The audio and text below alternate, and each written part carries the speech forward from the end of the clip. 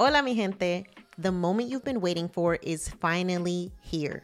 My brand new book, Financially Lit, is officially out. And I can't wait for you to get your copy. Inside this book, I'm bringing you culturally relevant and relatable personal finance advice that will allow you to finally feel seen, heard, and understood.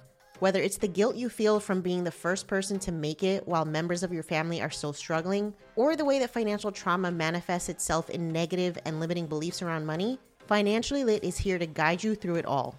Just a few years ago, it was almost impossible to find personal finance books written for first-generation wealth-building Latinas. We have been forced to navigate the complicated world of money with a bunch of money books written by old white dudes who don't understand what it's like for us first-gen kids. But that stops right here, right now. Inside Financially Lit, you will learn how to set boundaries with your familia, with your dinero, create and pass on generational wealth, diversify and increase your income, protect yourself from financial abuse, navigate the complicated relationship between amor and dinero, invest like a white dude or better, and so much more. You can get your hard copy and audiobook version of Financially Lit at financiallylitbook.com, and make sure to join our email list so you can find out when I'm stopping in a city near you for the Financially Lit book tour. See you soon.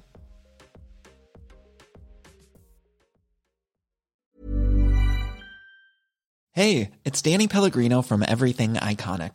Ready to upgrade your style game without blowing your budget? Check out Quince. They've got all the good stuff, shirts and polos, activewear, and fine leather goods, all at 50 to 80% less than other high-end brands. And the best part? They're all about safe, ethical, and responsible manufacturing. Get that luxury vibe without the luxury price tag. Hit up quince.com/upgrade for free shipping and 365-day returns on your next order. That's quince.com/upgrade. I think I was like 25 and I had like 30 employees, and some of them were a decade older than me. And they would say things like, oh gosh, one comment that sticks out in my mind is like, there was an executive that we had hired, and at the end of the meeting, he pats me on my head and says, good job, kiddo. So I was like, hey, can I talk to you? So I took him aside and I said, hey, don't ever call me that ever again. That it's completely unacceptable to me. And he was like, oh, and then he tried to justify it by saying, oh, I meant it as like a term of endearment. I was like, well, would you say that to my male co-founder? You're listening to Yo Quiero Dinero, a personal finance podcast for the modern Latina. I'm your host, Janice Torres, award-winning Latina personal finance expert. I didn't always have my financial shit together, but when I started looking for POC-friendly personal finance podcasts, I couldn't find any. And so Yo Quiero Dinero was born. On this show, I'll show you how to make dinero, how to keep your dinero, and most importantly, how to make it grow. Each week, I'm connecting you with the most brilliant minds in the world of money and business, so you can learn about investing, entrepreneurship, and building wealth. The best part? I'm dishing up all this knowledge with a sassy side of sazon. So if you're ready to be poderosa with your dinero, you've come to the right place. Let's dive in. Hola, mi gente. Welcome back to another episode of Yo Quiero Dinero, the podcast. This is your host, Janice, and you're listening to episode 97, How to Be a Latina Tech Startup Founder. On today's episode, we're going to be joined by Tanya Menendez, co-founder and CEO of Snowball Wealth, a platform that provides personalized guidance to pay off debt and build wealth. Snowball's first product, a free student loan plan, helped users save on average $6,000. Before Snowball, Tanya co-founded Makers Row, the largest online marketplace for American manufacturing. Before becoming an entrepreneur, she worked at Goldman Sachs and Google. Tanya's been included in Forbes 30 Under 30 list and named one of People en Español's most powerful Latinas. So if you've ever wanted to know what it's like to be a tech startup founder, it's such a rare thing to see in our community for Latinas to be starting these massive companies and becoming, part of the culture that has been very much like a white male bro type of culture. So I am so excited to provide this behind the scenes look at what it's like to be a tech startup founder, what their fundraising process is like, all of the things that you have to take into account, and how you actually can bring your idea to life. If you want to find out more about Tanya, you can follow her on LinkedIn and Twitter, and you can learn more about Snowball Wealth at snowballwealth.com.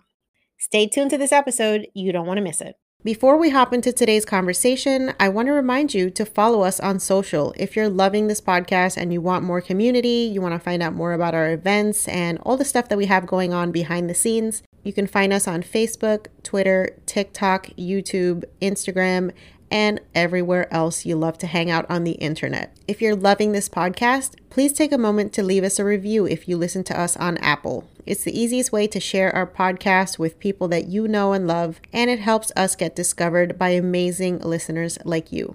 So take a moment, leave us a review, share us with your friends and family, subscribe so that you never miss an episode, and make sure to check out our blog, YoQuieroDineroPodcast.com, where you can sign up for our email list and you'll never miss an episode. Plus, you get exclusive invitations to our live events, special discounts for our digital courses, and as always, our best personal finance tips and advice to help you be poderosa with your dinero. Thanks for listening. Now, let's get into the episode. Tanya, welcome to the podcast. It is an honor to have you here. I've been a big fan of your work for a long time, so I'm super excited to bring you to my audience. Thanks. Thank you for having me. Absolutely. So why don't you start off with an introduction? Yeah. Hi, everyone. I'm Tanya Menendez, co-founder and CEO of Snowball Wealth. It's a platform that is meant to help you go from having debt to starting to build wealth and understanding the steps to do that. I love that. Okay, so let's talk about your relationship with money growing up. I imagine that student loan debt is maybe something that you had to grapple with, and that's kind of what inspired you to start this company. But I'd love to kind of hear your story about money. Yes. And I'll get personal. When I was 19 years old, I had over 20,000 in credit card debt and other types of consumer debt. And it was one of the most stressful times of my life. I remember all of the shame, the anxiety, like not knowing who to talk to, not knowing what to do exactly. And so that's what really kind of set my experience when it came to personal finance. So when I was 19, I had to like Google and like research how to pay down the debt, how to negotiate it down, how to rebuild my credit score. And ever since then, I had this determination to really start to understand and take control of my finances so I wouldn't feel that way again. And I come from a working class background. So my dad was a factory worker, my mom was a secretary. So at a young age, I had to figure these things out on my own and had to also witness their evolution and their struggles. And even if you do all of the right things and you work hard, sometimes like the economy or things will just happen and you'll have to learn to recover from them. And then when I went to college, I did get into student loan debt. And that's when I saw that student loan debt, even if you do all of the right things, like you go to college, you get your degree, you want to progress financially, there's this huge financial burden that you start your career with. And it's extremely stressful. There's dozens of ways to pay it down on top of all of the policy changes that you have to keep track of. Even if you're on top of everything, you have your emergency fund. I didn't have any debt at the time, but it was still super confusing and overwhelming. And that's when I thought that starting a company that starts with student debt first would be really helpful for other people that are in the same position where they want to start to progress, but it just takes so much time and effort to research what's the right thing to do. Yeah, absolutely. I think student loans keep so many of us from doing the things that we want to do in life, whether that is having a family, getting married, buying a house, doing all the things. And so it's definitely something that I think is very unique to the millennial generation as a huge obstacle that is stopping so many of us from really living the lives that we want. So let's talk more about your career and kind of how you got to where you are today. Did you always intend on starting a company, or like what was the original plan? Yes, I've always had an interest in closing the wealth gap. So I majored in sociology in college. I actually had a focus on economic sociology and immigration research. Started off my career doing that. So I worked at think tanks as an intern, and then I went to the economy. I graduated in 2009 during the financial crisis, and my family was really impacted by that. So that piqued my interest into financial services. And so I went to go work at Goldman Sachs. And after college, with the intent of like understanding how all of this worked, you realize quickly that it's still very confusing even when you work at these banks. They don't tell you how to like invest your 401k or anything like that. You still have to figure that out on your own.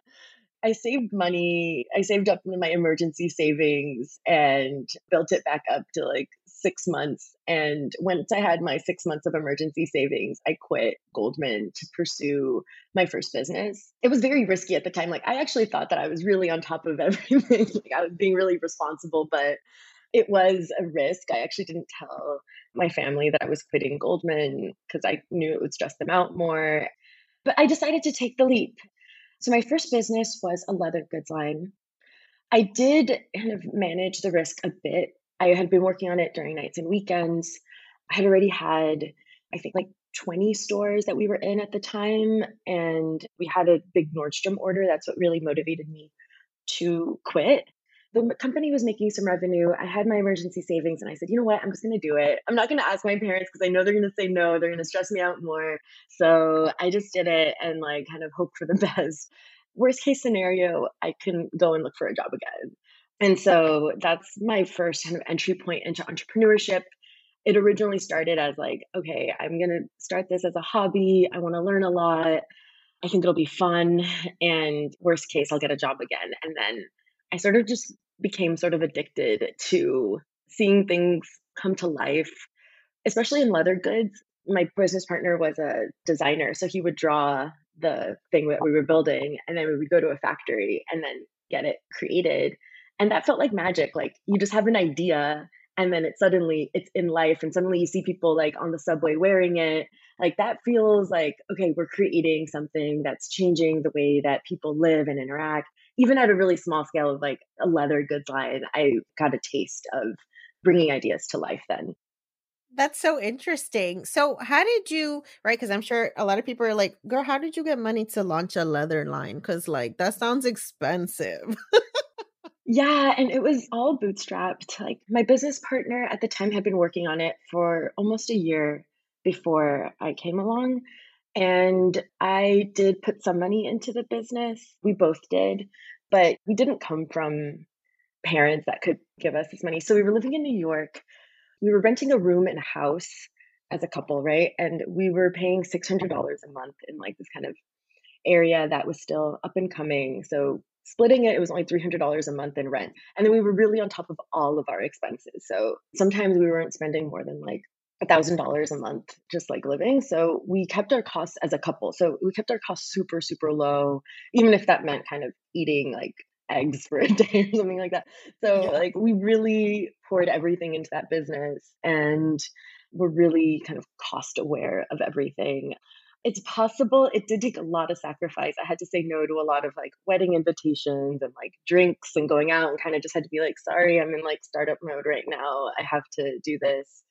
I was only like 22 at the time. So like being in your 20s and having to say no to all these things was really, really hard. I can only imagine. And yeah, I love the really practical advice of just like when you are really excited about something and you want to invest and you want to make it grow, you're going to have to make sacrifices somewhere else. And sometimes that's money, sometimes that's time, sometimes that's relationships. It could be a combination of all those things. And so I think that's the part that a lot of people don't want to confront is this idea that by saying yes to something, you're inevitably going to have to say no to something else, right? That's the hard part. That's the not glamorous part of starting a business. So let's talk about Ask Snowball. Like, how did that begin? What is the difference between starting a physical goods based business versus like a technology business? Yeah. And so I used my experience for that physical goods business to start my first tech business. That was called Makers Row. So that helped other businesses find factories in the US. And so that was my first entry point into tech businesses. And the way that we got that started was we applied to an accelerator. We used our domain expertise as leverage to create a tech product that helped with that. And then we raised money, we hired engineers, we hired a team to build it. I worked on that for about 5 years. And then I came back to California to work on Snowball Wealth because I was still in the back of my mind, like excited to solve this problem to make kind of financial, I don't even call it financial literacy, but it's like financial kind of progress possible. And I teamed up with my co founder, Pam, who's my technical co founder, because I knew that I wanted someone that could actually build the product. And I wanted someone that would be in it with me kind of in the trenches. Like if things go wrong, she's going to be there. We can chat. We can talk through like what we want the product to look like. So that was my first step in starting Snowball, was finding the right partners. And we also have a third co-founder who had the finance background.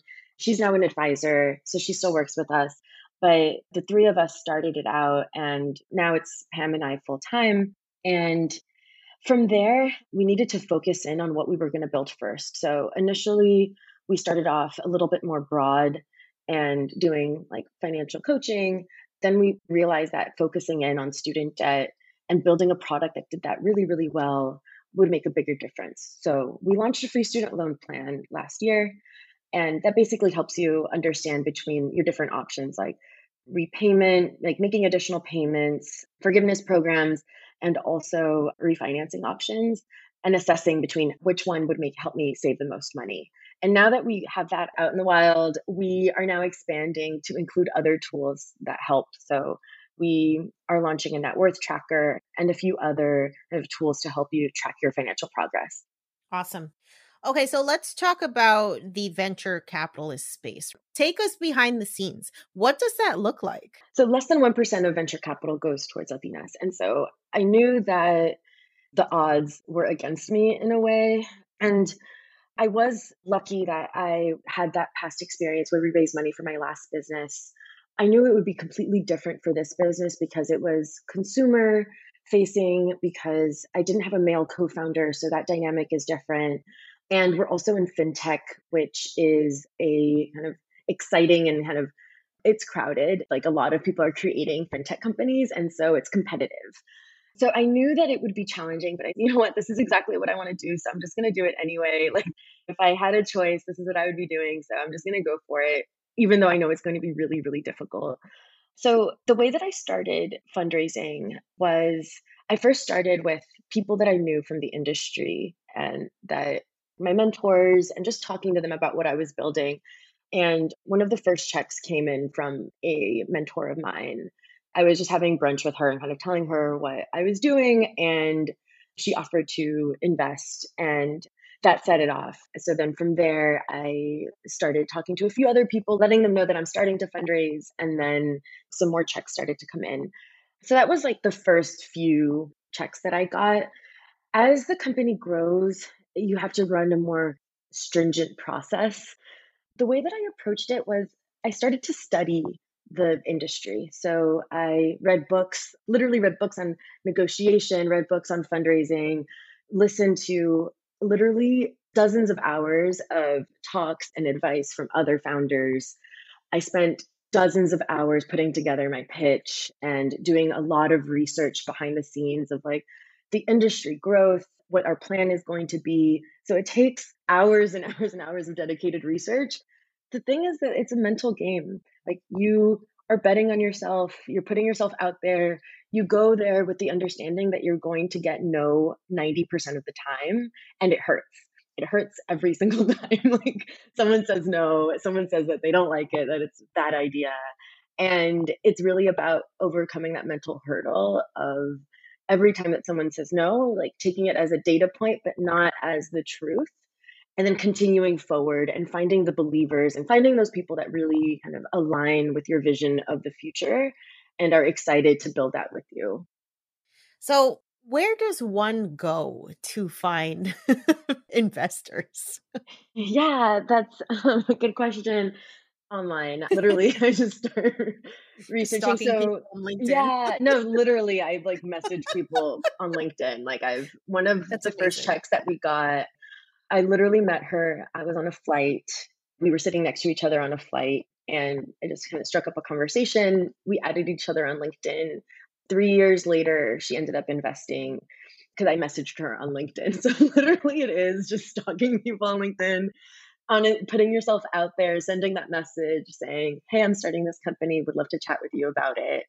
And it's scary. Like sending that first message I was nervous that she would say no. I was like, all of these thoughts were running through my head. Like, what if she says no? What if she says it's a bad idea? What if my life is ruined after this? So you just start spiraling. But like at the end of the day, you just have to send it, hope for the best and just like move on to the next one that like you're gonna send. And like if they come back and they say yes, that's great. But like you just have to keep going and going Yeah. because you can't just rely on like one. I didn't send a message to one person. I sent a message to 50 people.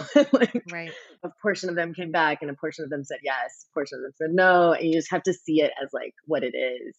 So part of it's like researching online. There's a lot of resources now, especially for women, like Tequeria is a resource for Latinos. All Raise is a great resource for women that want to start businesses that are fundraising, or if you want to start raising money.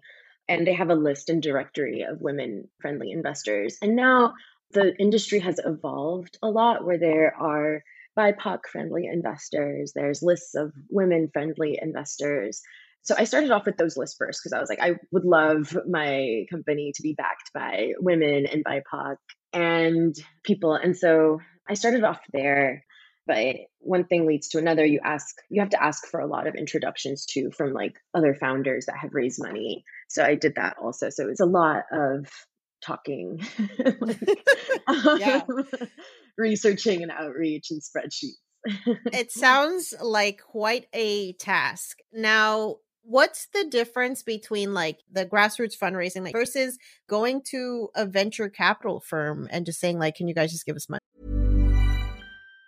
Even on a budget, quality is non-negotiable. That's why Quince is the place to score high-end essentials at 50 to 80% less than similar brands. Get your hands on buttery soft cashmere sweaters from just $60, Italian leather jackets, and so much more. And the best part about Quince, they exclusively partner with factories committed to safe, ethical, and responsible manufacturing. Elevate your style without the elevated price tag with Quince. Go to quince.com/upgrade for free shipping and 365-day returns.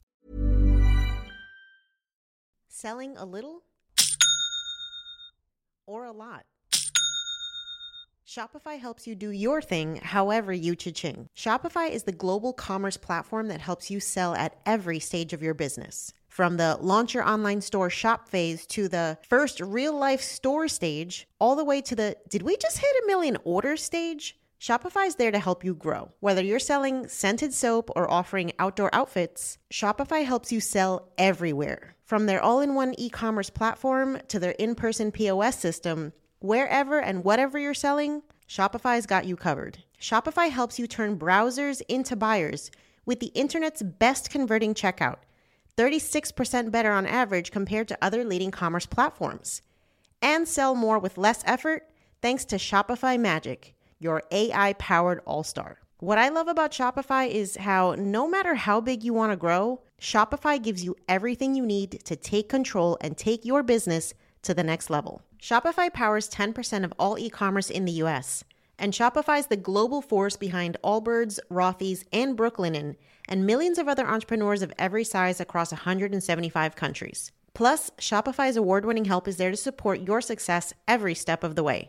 Because businesses that grow, grow with Shopify. Sign up for a $1 per month trial period at shopify.com/dinero, all lowercase. Go to shopify.com/dinero now to grow your business no matter what stage you're in. Shopify.com/dinero. So the way that the industry calls it is that there's angel investors and then institutional investors. So our first round was with angel investors mostly. And afterwards, we did raise some institutional capital. And the difference there is that they do have a lot more diligence, that they call it. It's basically research on you and your company that they do. So they do a lot of research on the industry. They will reference check you. They'll ask for introductions to people that you've worked with, or they'll just research the people that you've worked with and talk to them. So there's a lot more research that they do on their end, but they also come with larger checks. They also come with more resources. So they will introduce you to other companies that are in the space that can help you move forward. And so there's another piece to the institutional funding that some require more control of your company. So some of them will want like a 10% ownership in your company, for example, in order to, they'll require like investing up to the amount that gets them 10% ownership. Another piece is that of the control is that they'll want a board seat, which means that today maybe they take one board seat this round, the next round they might take another. And then you lose control of making decisions for your company. And so there's that trade off too, where you could lose control of operating control of your company. So at the end of the day, you have a job again where you are working for the board and you're not really working for yourself anymore. And so coming to that reality of like, I'm going to go this route, but I may lose control of my company down the line. And I need to be okay with that. So that's a big decision that you also have to consider when you're thinking about like raising capital. Yeah. It's very much like Shark Tank vibes. Yeah.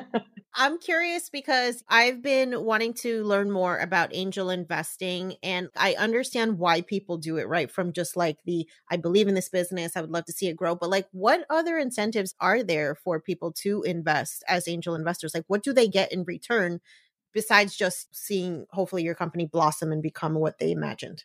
Yeah.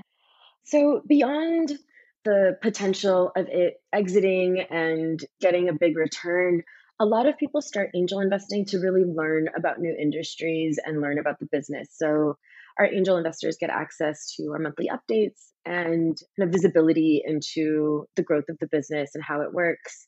Some people also get tax deductions from it. So there's that too when it comes to the financial side of things. But overall, people do it because they're passionate about seeing these ideas come to life and they want to be supportive. Like my first angel investor, I think that she just wanted to see it happen and she wanted to like encourage me to like pursue it full time. Oh, that's another piece for Snowball. I didn't go into it full time right away. I did it part time for over a year. So I took on some consulting work to cover my basic expenses so I wouldn't drain my savings account too much.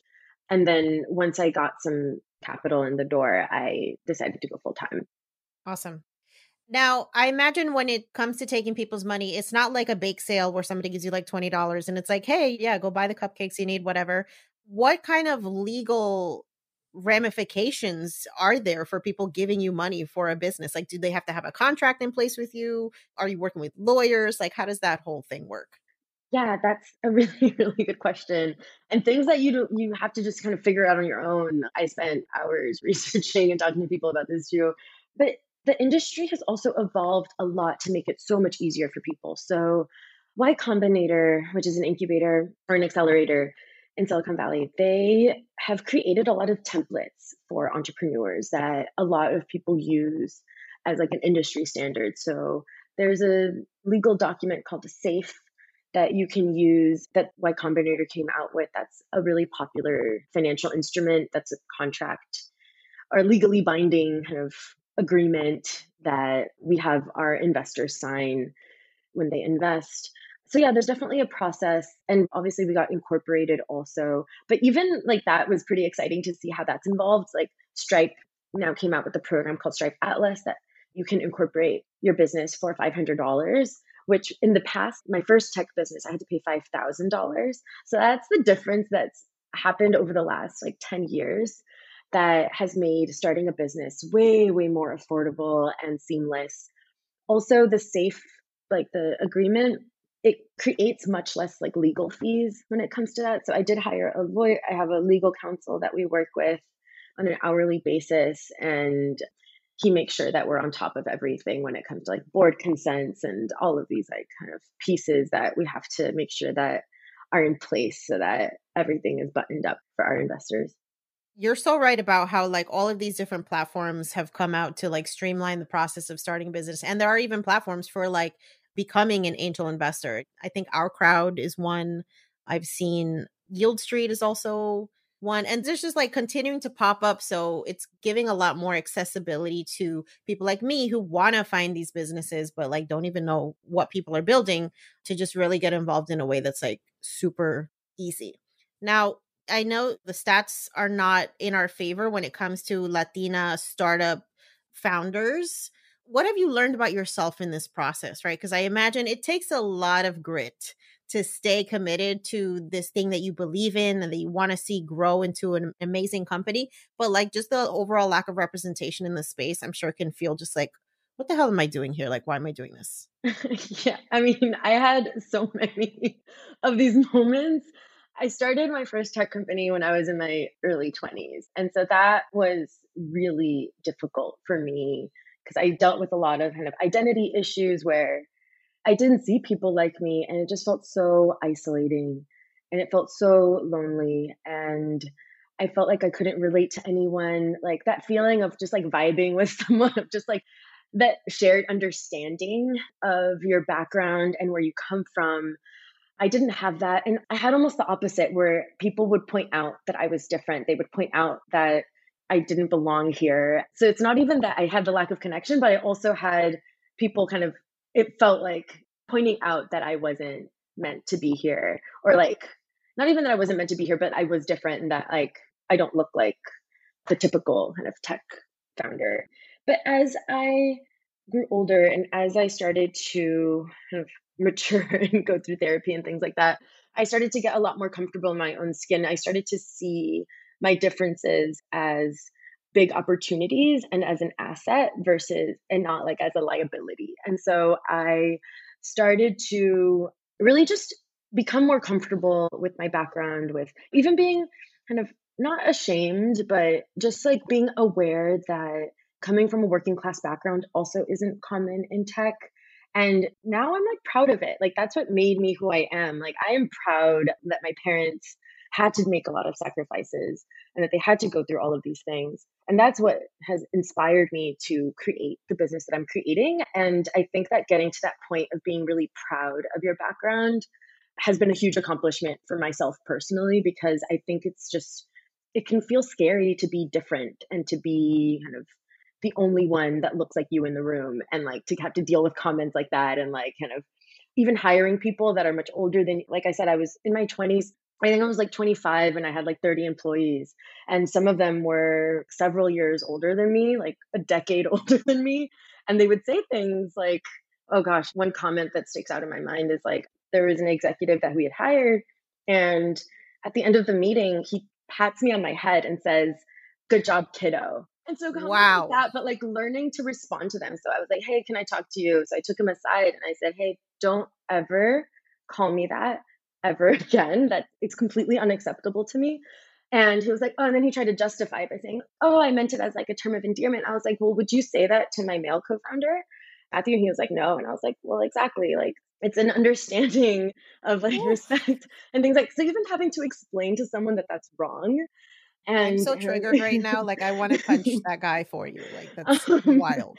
having to deal with those moments as like a young woman that's like 5'2", and like having to navigate that, and like I definitely had to surround myself with a lot of other women that I could talk to about this. Like, how do you deal with these situations? Like, what do you say in these circumstances? It's very triggering.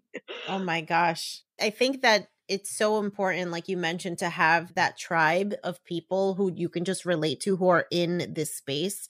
How did you go about finding that? Because I imagine like it's hard, especially in your field.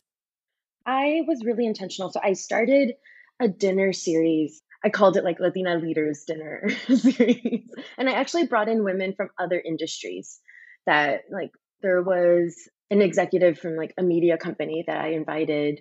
And so women from other industries. And honestly, I just cold emailed a lot of them. And I asked kind of mentors to connect me to some of them and to bring people together. And then I got like a magazine to like sponsor and things like that. So I kind of went out there and like did a lot of outreach. And again, kind of like knowing that some people are going to say no, some people are going to be busy. That's okay, because like the people that say yes, it's 100% worth it.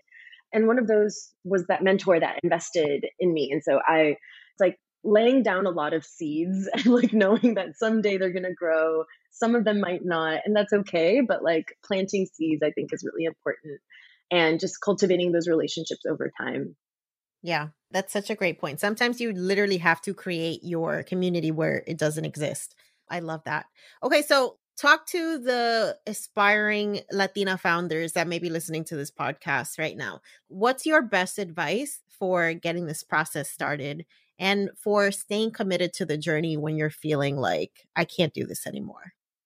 For any aspiring Latinas, I would say I think it's just important to take it step by step. Like, you don't have to create a $1 billion business, it never happens overnight. And so, knowing that you kind of have to start like your day one. So what's the first thing that you want to do? Start to think about what you want to build. Start to talk to people about it, because as you start to talk about your idea, you start to evolve it. You start to like get feedback, and like some of the feedback you take and take action on, and some of them you don't. People will connect you to others. And so you have to start talking about it. And for those times that you feel like quitting, where it's really difficult, try to distinguish between the days that are part of the roller coaster, when is actually your breaking point. And I think that for some people, it might be, I'm going to try my best for these 6 months and go for it. Or sometimes people are like, I'm going to work part-time on this until I hit a milestone and then do it. But every person's journey is different. So I think that you have to think for yourself, like, what is actually the breaking point for you where you would actually quit? And if you haven't reached that yet, then keep going. Like, take a day off, relax, go on a Take walk. a day off, y'all, for real. Like, you do not need to be going ham for years on end waiting for something to happen. Like, you can take breaks. Yeah, exactly. You can even take a week off. Like, don't Imagine work that. yeah, you don't have to work yourself to burnout. I think it's really hard to recover from burnout.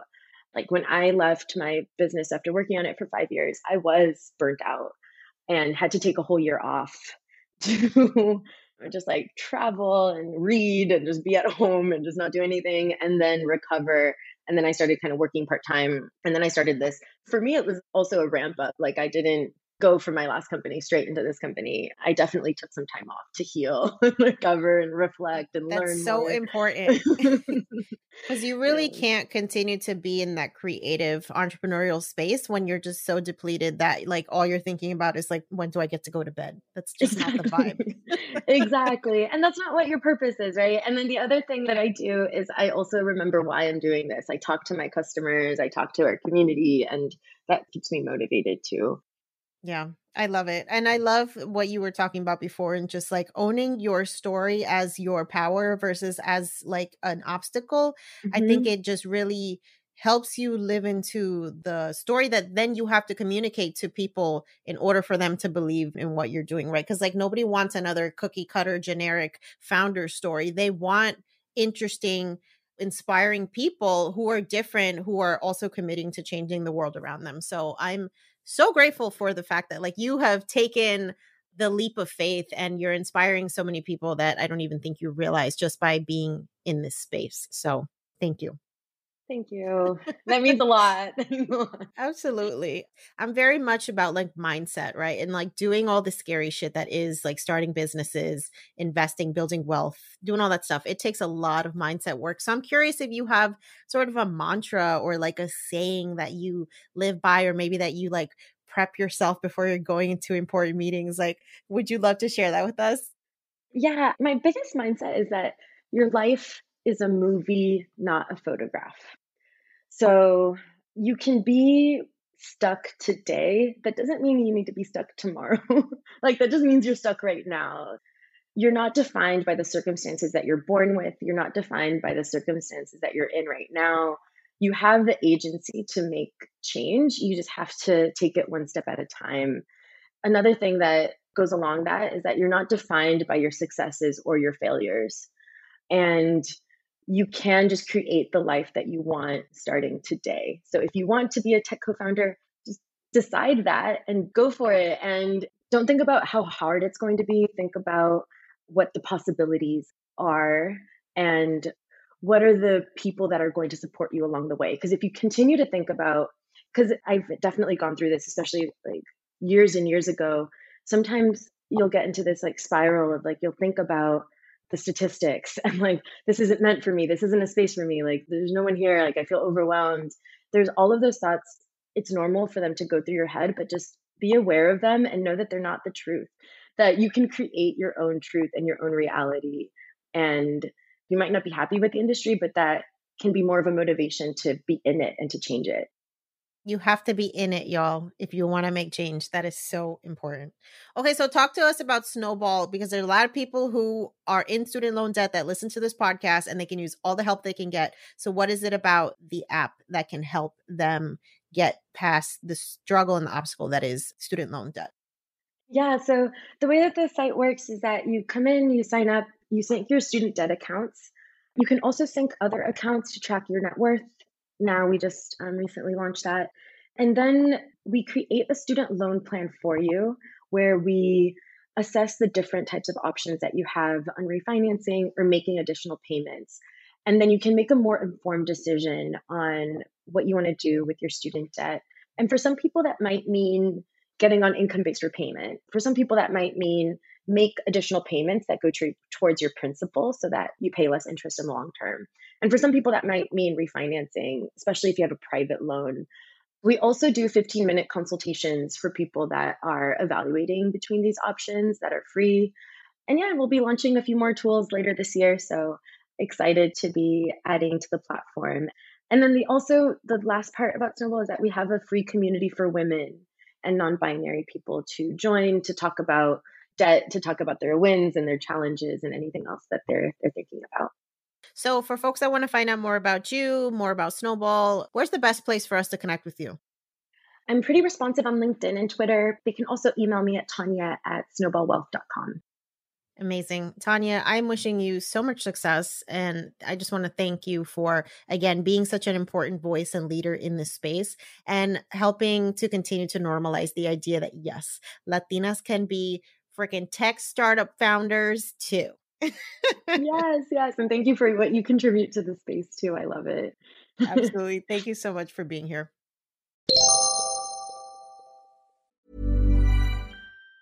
Planning for your next trip? Elevate your travel style with Quince. Quince has all the jet-setting essentials you'll want for your next getaway, like European linen, premium luggage options, buttery soft Italian leather bags, and so much more. And it's all priced at 50 to 80% less than similar brands. Plus, Quince only works with factories that use safe and ethical manufacturing practices. Pack your bags with high-quality essentials you'll be wearing for vacations to come with Quince. Go to quince.com/trip for free shipping and 365-day returns. Thanks for listening to today's episode.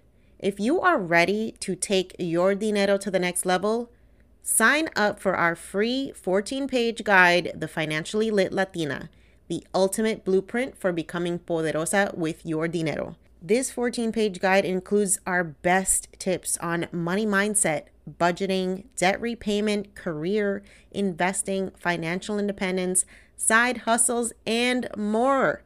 And you can get it completely free. So to get your copy of The Financially Lit Latina, just head over to YoQuieroDineroPodcast.com/start. That's YoQuieroDineroPodcast.com/start and start transforming your dinero story today. Until next time, stay empowered, stay inspired, and stay poderosa.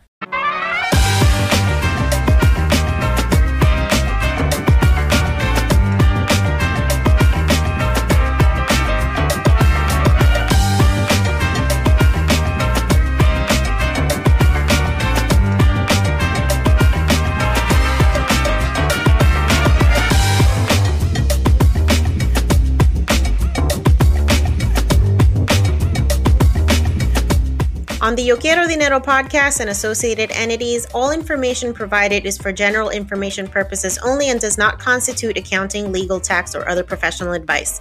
Listeners should not act upon the content or information found here without first seeking appropriate advice from an accountant, financial planner, lawyer, or other professional. We assume no responsibility for information contained on this podcast and associated entities and disclaim all liability with respect to such information, including but not limited to any liability for errors, inaccuracies, omissions, or misleading or defamatory statements. Usage of this podcast and associated content constitutes an explicit understanding and acceptance of the terms of this disclaimer.